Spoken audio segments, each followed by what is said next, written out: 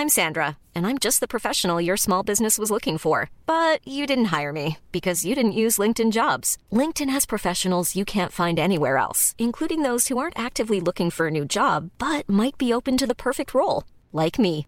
In a given month, over 70% of LinkedIn users don't visit other leading job sites. So if you're not looking on LinkedIn, you'll miss out on great candidates like Sandra. Start hiring professionals like a professional. Post your free job on linkedin.com/people today. Many of us have those stubborn pounds that seem impossible to lose, no matter how good we eat or how hard we work out. My solution is PlushCare. PlushCare is a leading telehealth provider with doctors who are there for you day and night to partner with you in your weight loss journey. They can prescribe FDA-approved weight loss medications like Wegovy and Zepbound for those who qualify. Plus, they accept most insurance plans. To get started, visit plushcare.com/weightloss. That's plushcare.com/weightloss.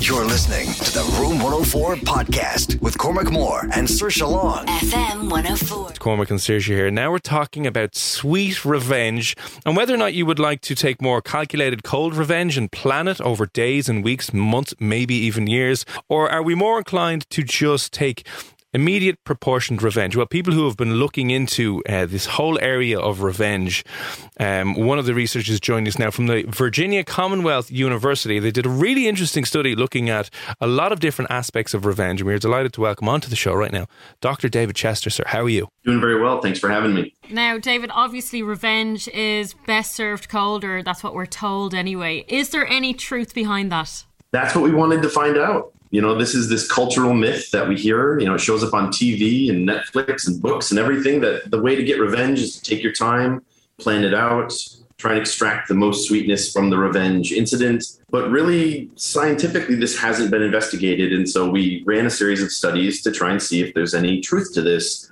You know, do people really try and serve up revenge in a cold platter, or do they want it hot and ready? And that was the purpose of our study. Before we jump into some of the specifics that you discovered in the study, personally, is there any particular reason why you wanted to research revenge yourself? Were you wronged back in the day and you're trying to figure out how should I do this? I think we all have been wronged, at least to some degree in our past. You know, acts of aggression are pretty common in human life.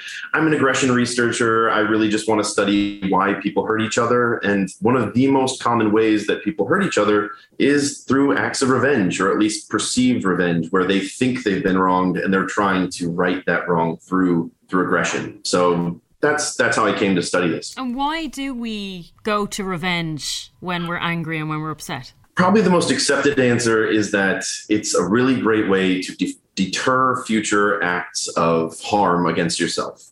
Revenge is a good way to communicate to other people that I'm not someone to mess around with. I'm not someone to inflict costs upon.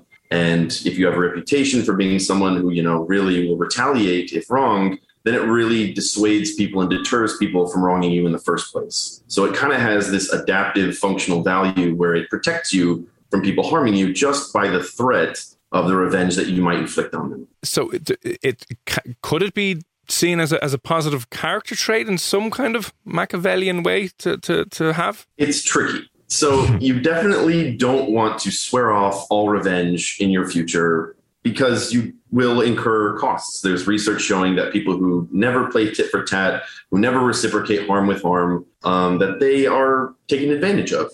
So it certainly has a place in the human psychological toolkit. It definitely plays a role in helping to manage the relationships, the complex human relationships that we all have. Some people step over the line, and every now and then it's kind of helpful in a subtle way to communicate to them that that was not acceptable. So there is a place for revenge in a civil society, so far as it is regulated and not taken to the point where people are truly harmed or truly killed or anything like that. So it's all about regulated revenge. And so our research has shown that most people go for the quick and easy route, where they've been harmed, they've been wronged, they've been provoked, and they just kind of give someone a quick retaliatory response in order to teach them a lesson. Hey, you wronged me, I wronged you back. Please don't do that in the future. But if you have perhaps a more sadistic goal, or if you have some more psychopathic traits, your goals may be different than most people. And your goals may be to really extract a great deal of pleasure and satisfaction from the harm done to someone that you perceive to have wronged you.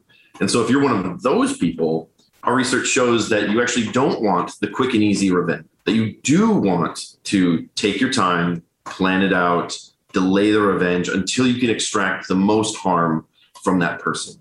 Wow, that's interesting, because we all know there's one or two people out there that just hold on to a grudge for years and want to milk that as much as possible. You did a lot of different experiments looking into this recently, and I think you did, maybe it was a 5 or 6 separate kind of ones, but for you, what were some of the more interesting findings that you might have found out of some of those experiments that you ran? Yeah, there's a lot here. So this whole thing was led by a former graduate student in my lab, Dr. Samuel West, who's now a postdoctoral researcher.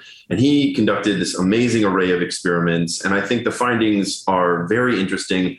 One of the most interesting findings to me is that people who prefer to get this delayed revenge, who like it best served cold, are people who have greater self-control. So typically we construe aggression and revenge as this impulsive, hot-headed form of behavior where the people who are doing it really can't control their impulses and they're out there just acting on every whim that they have. But our research shows that for people who are willing to bide their time and plan it out and seek the greater harm in the long run, they actually have to use some self-control.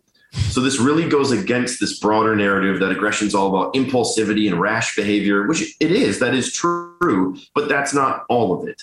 That there's a big chunk of aggression and revenge that is due to actual successful, effective self-control, people inhibiting their impulses and directing their behavior towards this broader goal. Very interesting. And in terms of actually getting revenge on people, what kind of situations are you looking at? Like, is it people cheating on each other? What's the most common? For the scientific purposes of the laboratory, we try and boil it down, as simply as we can. So we don't make these elaborate situations where people are thinking about, infidelity or a boss cheating them out of a raise or something like that, because those are very complicated and tie into lots of complex feelings. So in the lab, we kind of make these contrived settings. But the point is to really get this good experimental control over what's going on so that it's not specific just to infidelity or specific to the workplace.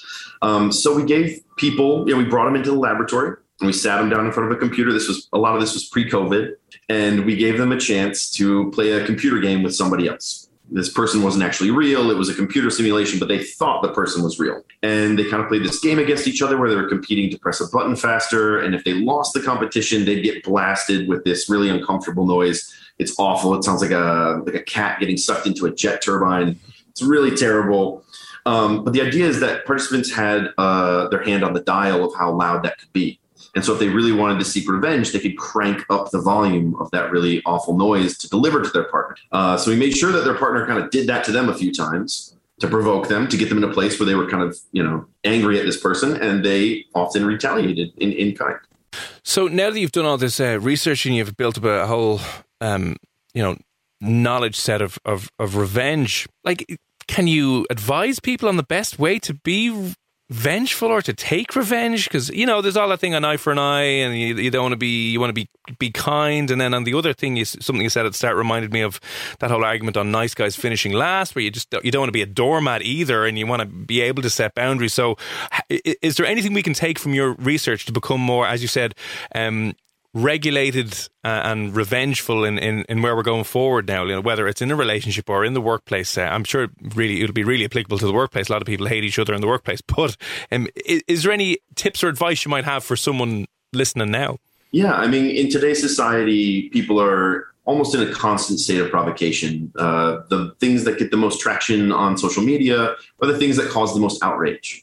And outrage is basically being in a state of provocation where you are then motivated to seek revenge. So it's never been more relevant than now to talk about this topic. And really what we're hoping that people do is, like you said, pursue regulated revenge, where you can't forego all acts of retaliation, but you really need to regulate them and keep them within a regulated boundary.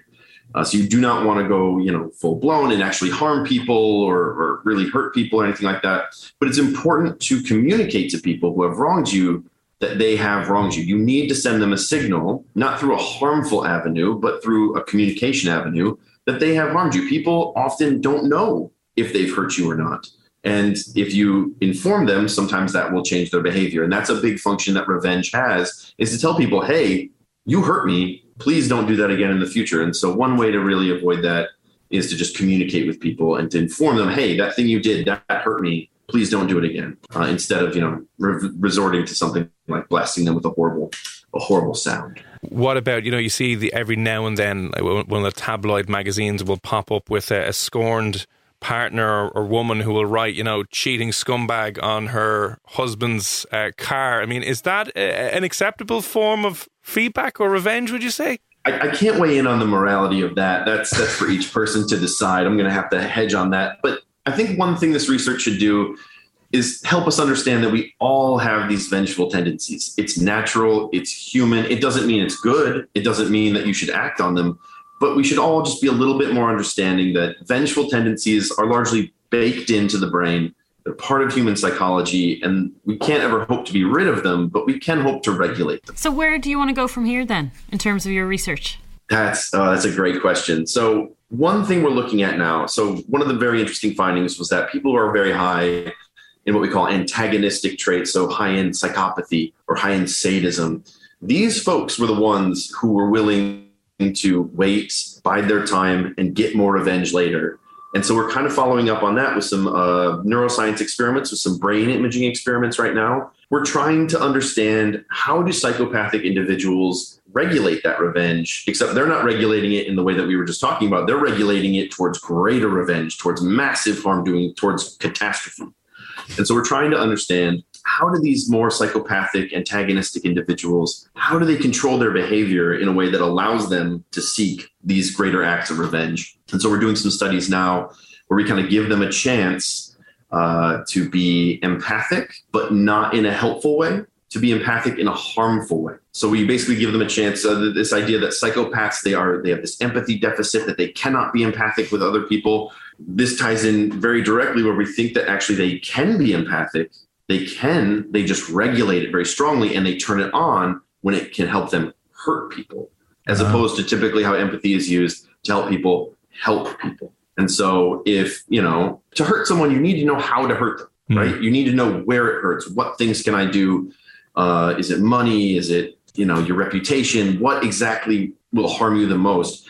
And so empathy is needed to make those kinds of calculations. And so we're doing studies right now to look at how psychopathic people use empathy in this weaponized way to get these greater acts of revenge. So that's kind of what we're following up on now, and I'm very interested to see what we find. Do you ever worry that you're going to have to surround yourself with all these psychopaths and you'll just be like, oh, God?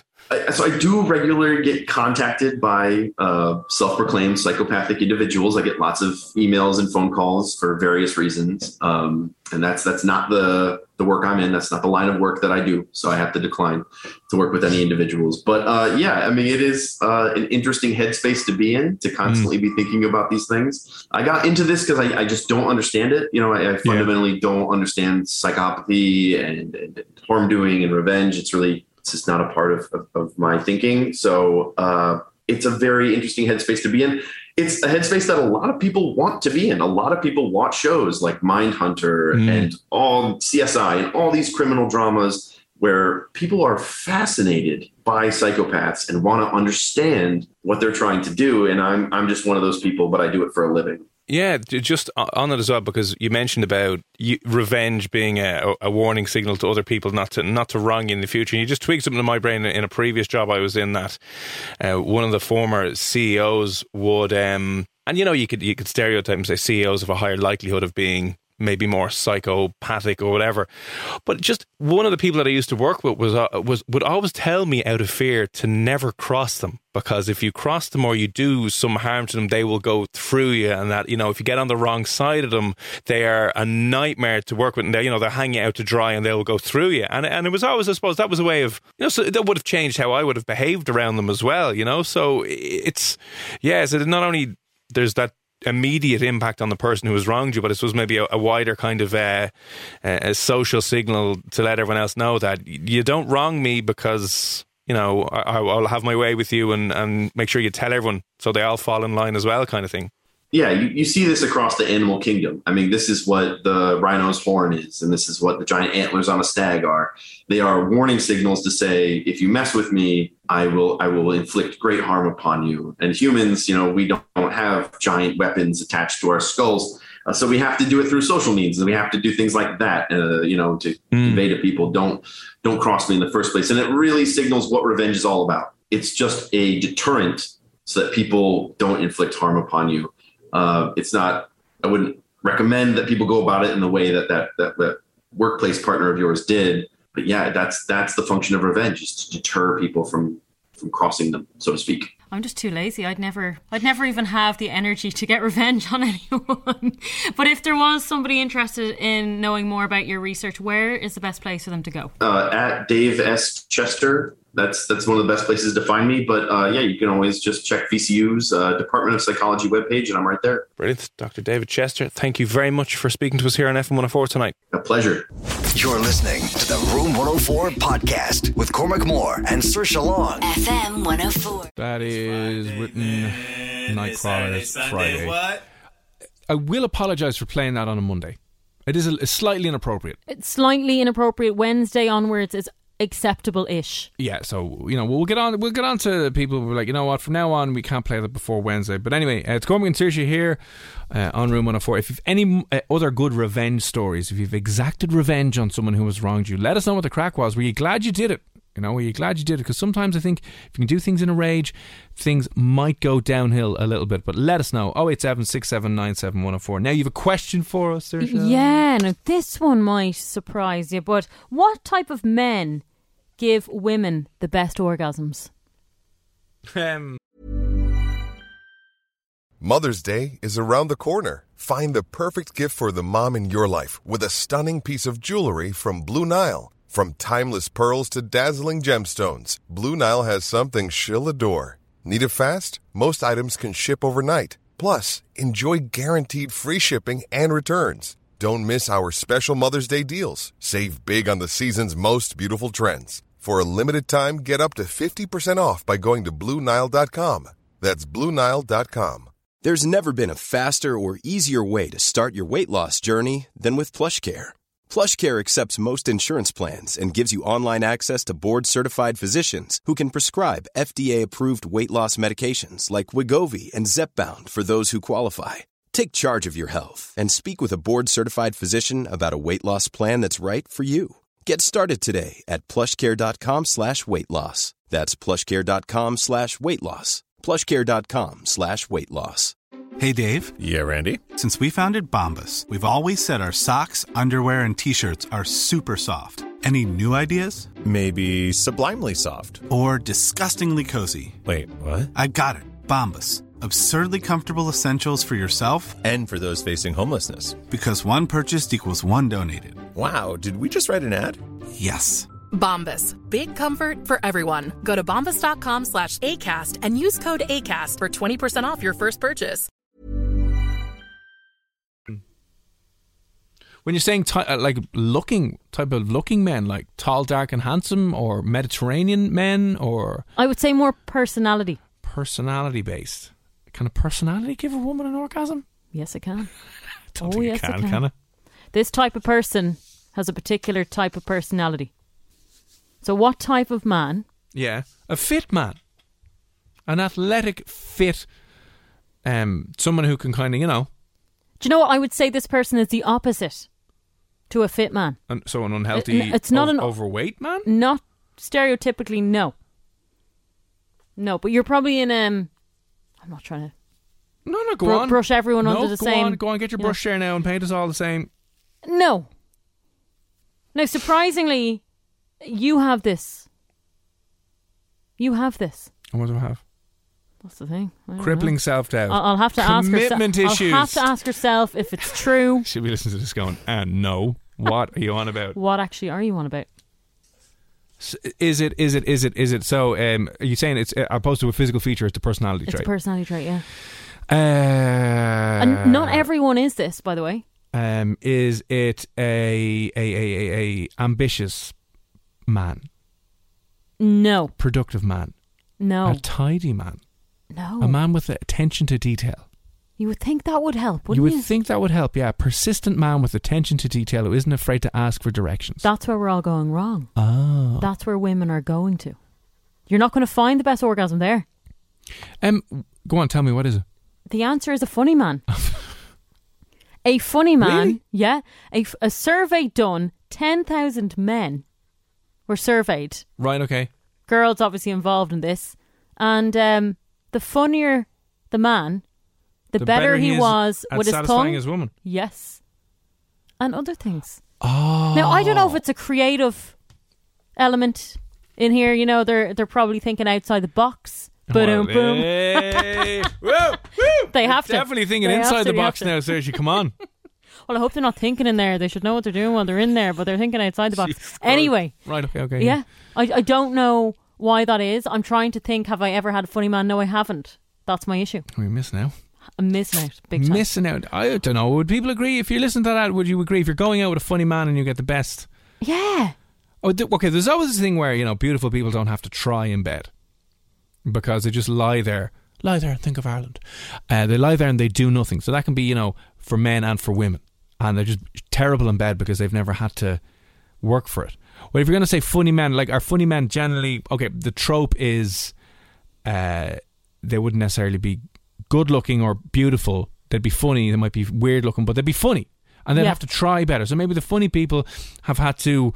they couldn't ever rely on their looks, so they had to build up the personality side of things, and so they just try more to impress. Or do you know what it could be? What? The fact that the girl knows he's horrible looking. He's funny, but he's horrible looking. So, in turn, she feels better about herself. She's more relaxed and can orgasm.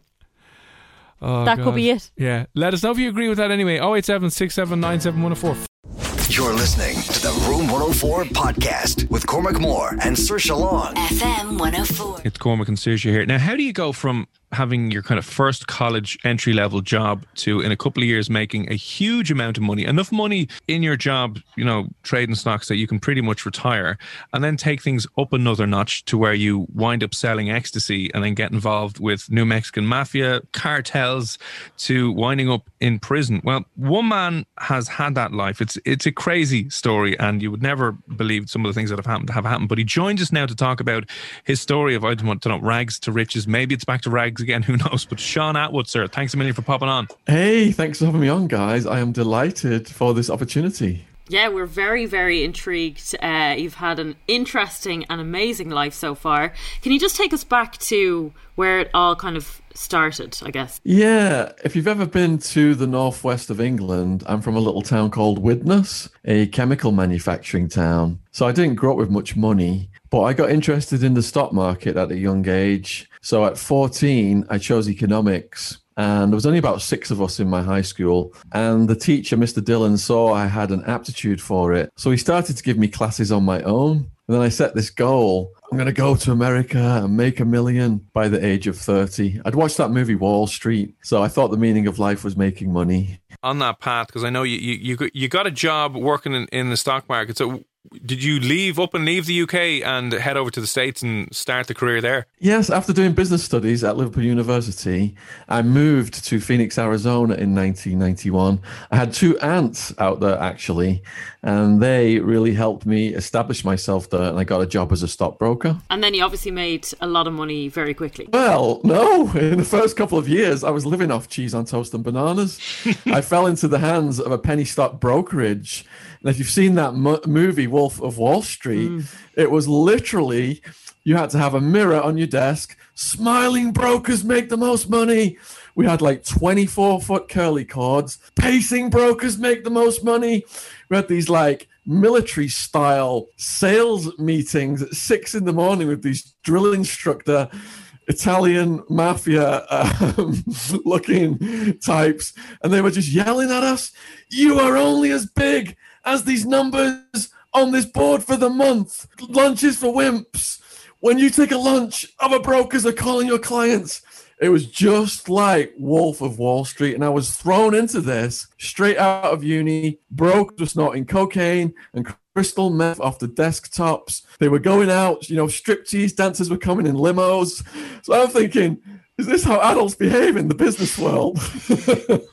Yeah, and that was just getting started. So the first 2 years, I'm living off my student credit cards. It was commission only. But 5 years in, I'm the top guy in the office, grossing $500,000 a year. At this point, I've got my own office, secretary, cold callers. But I'm sick of coming in at 6 a.m. and, working hard all day long. So I abandoned my slow and steady progress, quit being a stockbroker, and start to invest money into the rave scene. And that was a very fateful decision that led to me spending 6 years inside America's toughest jails. So, yeah, then the transition across, you started, because I know you mentioned in other interviews you've done that you invested a bit of money in the stock market as well, and you were pretty much financially free or financially independent and could have retired by the time you were before 30. But then what was the decision to do that and then move into... My best mate from childhood, Wildman, he came over to America and we started throwing house parties out of his apartment in Tempe, Arizona. And this was an eclectic mix of people, from gang members to Native American transvestite sex workers to Italian mafia, Russian mafia. And this is where I met a lot of characters that led to the criminal connections that ended up forming the ecstasy enterprise. If you are going to go down that road, you've got to have protection. And I ended up getting introduced to the New Mexican Mafia by a guy called G-Dog who had attended one of these parties. So we were all chilling out, listening to some rave music. People were smoking weed. And this guy shows up, ruggedly handsome, Mexican-American guy, dark hair. He's got prison tattoos. He's got some chains on. And he's providing the weed and the coke. I'm providing the ecstasy. So we started to talk to each other. A cop walks in. He says, I could smell weed from outside. Nobody move, and he goes to grab his radio like he's going to call it in and have us all arrested. So we all run off into the night. Now, I've never seen anything this heavy before, so I'm terrified. In this apartment complex, Rancho Murieta, there are multiple apartments of people that we know or we're working with. So we go and hide in one of those. It's owned by a guy called Fish. So Fish was terrified. He's like, the cops are going to come. We need to flush all our drugs. We're all going to jail. And the next thing we hear, bam, bam, bam, bam, bam, on the French window. We open it and it's G-Dog. He's like, let me in, let me in. So we let him in and he schooled us. He's like, turn off the lights, turn off the TV. Nobody make a sound. If they knock on the door, don't answer. They couldn't have got a warrant that fast. Too many people ran into the night. They don't know where we've all gone. So we sat there. The cops knocked. We were shitting ourselves. They went next door. They carried on. At the end of the night, I said to G-Dog, look, I've got a property in Phoenix. You're too hot in this area. Let's go over there. I took him over there. And at the end of the night, he said, Sean, for protecting me and my brothers have got your back. I had no idea what that meant. A few months later, he says, one of my brothers wants to meet you. We go over to this house in Tempe. They've got all those lowrider showcase cars on the road outside. So I go into the living room and there's all these massive Mexican-American guys with equally mean faces. And I'm looking around the room. They've got weighing scales, like slabs of coke, crystal meth, weapons. But I do a double take when I see the TV. It's the biggest TV I've ever seen in my life. I thought, hold on a minute. That's not an ornament on top of the TV. I've seen one of them before. They had a rocket-propelled grenade launcher on top of the TV. And that's how I ended up getting protected by the New Mexican Mafia. And I had no idea who they were until the night they all got arrested, which was about 2 years later. People on the street guiding traffic with light ones, like you see people land airplanes with. We pull up to the house and a federal SWAT team is bringing all those guys out I'd been doing business with for a couple of years in handcuffs. And they were headline news that night. The most powerful, dangerous criminal organization in Arizona at that time. They've been assassinating witnesses, tried to assassinate cops, judges. They'd even tried to assassinate the head of the Arizona Department of Corrections, the prison system. Did you ever take a step back and go, how am I in this? What's weird is I've got anxiety and I'm a shy person. So I started to take ecstasy when the rave scene began in the UK. And I went to the extreme opposite of becoming this complete party animal, completely scrambled my decision-making processes. And I surrounded myself with equally crazy people who were all reinforcing each other's insane behavior. There was no one to put the brakes on. And we were joking. We're like characters in a movie like, Pulp Fiction or something. We're above the law. We're never going to get caught. But we were gravely mistaken. And once that cloud lifted out of my head, after the SWAT team came, the cloud of drugs of over 10 years of use, and I look back on my life, I was like, how on earth are you still alive? And just to balance that out, I don't want to glamorize this because I work in drugs education now. Before the pandemic, I was doing over 100 talks a year across the country to schools. And I go in and scare the living daylights out of school kids with what happened to me in the jail in the hope they won't get involved in drugs and crime. Backtrack a little bit before we talk about, when it all came crashing down. At your peak, how much drugs were you dealing like? So my competitor at the peak was Sammy the Bull Gravano, the underboss of the Gambino crime family, who'd murdered almost 24 people. One newspaper reported that he was a flash in the pan because he'd only been doing it for a year or so. I've been doing it since 97, SWAT team came, 2002. But I'd quit the importation a year before, so I've been doing it about 4 years. And the cop said it was a multi-million-dollar international drug trafficking ring. Yeah, I had about 200 people working for me. I had $1 million house on the side of a mountain and properties all over the place, cars all over the place. I'd fly people from the UK, put properties and cars in their names so that if the cops ever came, it would be untraceable. And I think at the peak of it, my bills were about $30,000 to $40,000 a month. And then it all did come crashing down. These things never end well. If you've watched Casino or Goodfellas or Scarface or any movie that has involved drug trafficking and gangsters, and I'm not a gangster, I was a nerd who had gangsteritis, but it never ends well. So what happened was I'd met a woman, fallen in love. She said, look, this is so dangerous. If you love me, you would stop. And I did. I stopped a year before the SWAT team came. I thought I got away with it. So May 16th, 2002, I'm in my apartment in Scottsdale with my girlfriend. And I'm back to trading in the stock market. I'm doing a Spanish class at the local community college. I think I'm going to live happily ever after. I get up, I'm on my computer. And then bam, bam, bam, bam, bam. Open the door. I'm thinking, right, is this really the cops or is it someone pretending to be the cops come to rob me? So I run to the window. The whole complex is completely surrounded. There's boots thudding up the stairs outside. Tempe Police Department, we have a warrant. Open the door. I run through to the bedroom to my girlfriend. We're looking at each other like, what should we do? All right, better let them in. Get halfway through the living room and then just boom! Door just flies off the hinges. And then you see him come in and it's like, everything slows down. It's probably just seconds. And the detective, who I later learned from the police reports was my nemesis, said, English Sean, you're a big name from the rave scene. We finally got you. And that was that.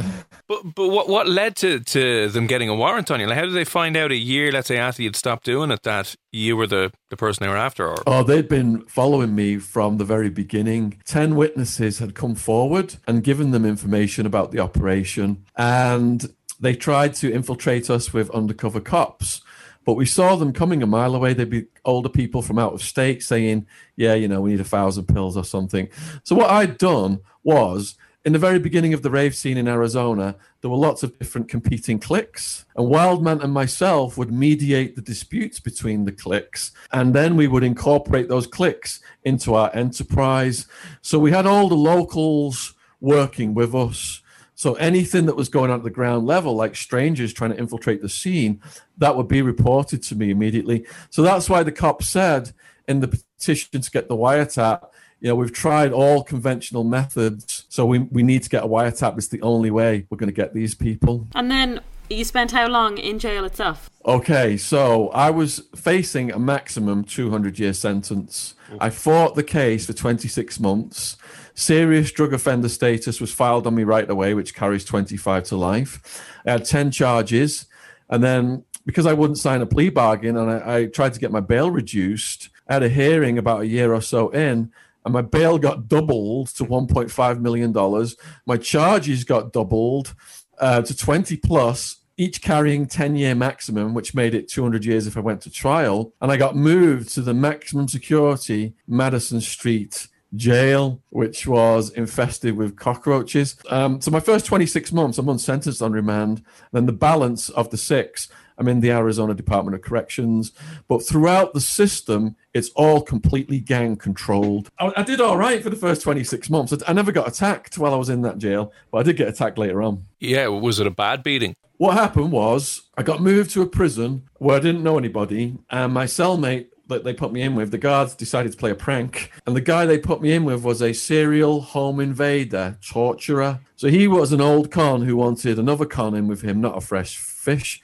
A fresh fish is someone new to the prison. So as soon as I arrive, he's like, I've got a padlock in a sock. I can smash your brains in while you're asleep. I can kill you whenever I want. He didn't like me from the get-go. Now, he got his mate, this biker gang member, to attack me just when my parents had flown 5,000 miles to visit me for Christmas. So I have no idea this has been planned. The 2 things you look forward to the most in prison are your visits and your mail. I'm walking to the visitation area happy as can be. Big guy sneaks up behind me, bam, bam, bam, starts kidney punching. All the prisoners stop to see my reaction because the gang rule is you must hit back if anyone hits you.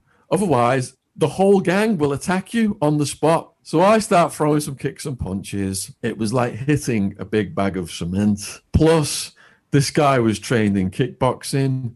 So he smashed me up, knocked me down. I end up going to the visit all injured. Mum asked me what's wrong, and I can't say because she's already had a nervous breakdown over my situation. So 2 things happen when you go in. They do a charge check and they do a heart check. And if you don't throw punches, you're considered a weakie. Absolutely grim. But while you were in there, because I know you mentioned obviously now you're out the other side of it and you've looked back kind of going, right, maybe that wasn't the best life decisions that I ever made. What are you doing now? And, you know, when you look back on it, what are your thoughts? So when I got out, so many great people helped me get my book published. My Life Stories, a trilogy. And I also get my YouTube channel established. So now I use this big platform I've got to interview other people and help get their stories out. I've got a true crime podcast. We've interviewed hundreds of people now, and we've really been able to make a difference in people's lives. One guy, he served 34 years in California prison for a crime he hadn't committed. Found out as a baby he'd been sold. He was born on the Isle of Man and sold to a wealthy American family. So ended up deported back to London where he didn't know anybody. We took him out to the Isle of Man. He met people out there. They loved him. And it's helped turn his life around. But we've expanded from interviewing just ex-prisoners to victims of crime. I'm not making excuses for what I did either. I brought drugs into the country. I was a trafficker and I deserved my punishment. And I went through it. I did my time and tried to turn it into the educational opportunity of a lifetime. I do a lot of yoga and meditation. And I hope by using my platform now to raise awareness and to help people get their stories out, I'm restoring my own karma. Well, it's a fascinating story. For anybody who doesn't know anything about it and wants to go and look at your stuff, where can they find you? Yeah, so my YouTube channel is just under my name, Shaun Attwood, SHAUNATT Wood. And all my books are on Amazon. I've got 15 books out now. They're on Amazon worldwide. I'm sure it'll be an interesting read. But Shaun, thanks a million for popping on the show. Fair play to you for turning your life around, obviously sharing your story and trying to dissuade people from going down that path. But it's been a pleasure. Thanks again for popping on FM 104. You're listening to the Room 104 podcast with Cormac Moore and Saoirse Long. FM 104. Normally, being a little extra can be a bit much. But when it comes to healthcare, it pays to be extra.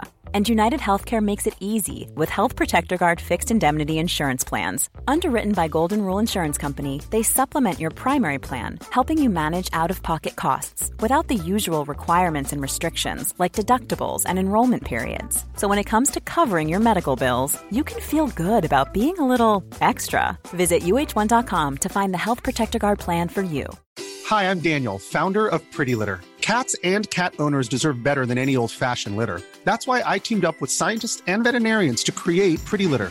Its innovative crystal formula has superior odor control and weighs up to 80% less than clay litter. Pretty Litter even monitors health by changing colors to help detect early signs of potential illness. It's the world's smartest kitty litter. Go to prettylitter.com and use code ACAST for 20% off your first order and a free cat toy. Terms and conditions apply. See site for details.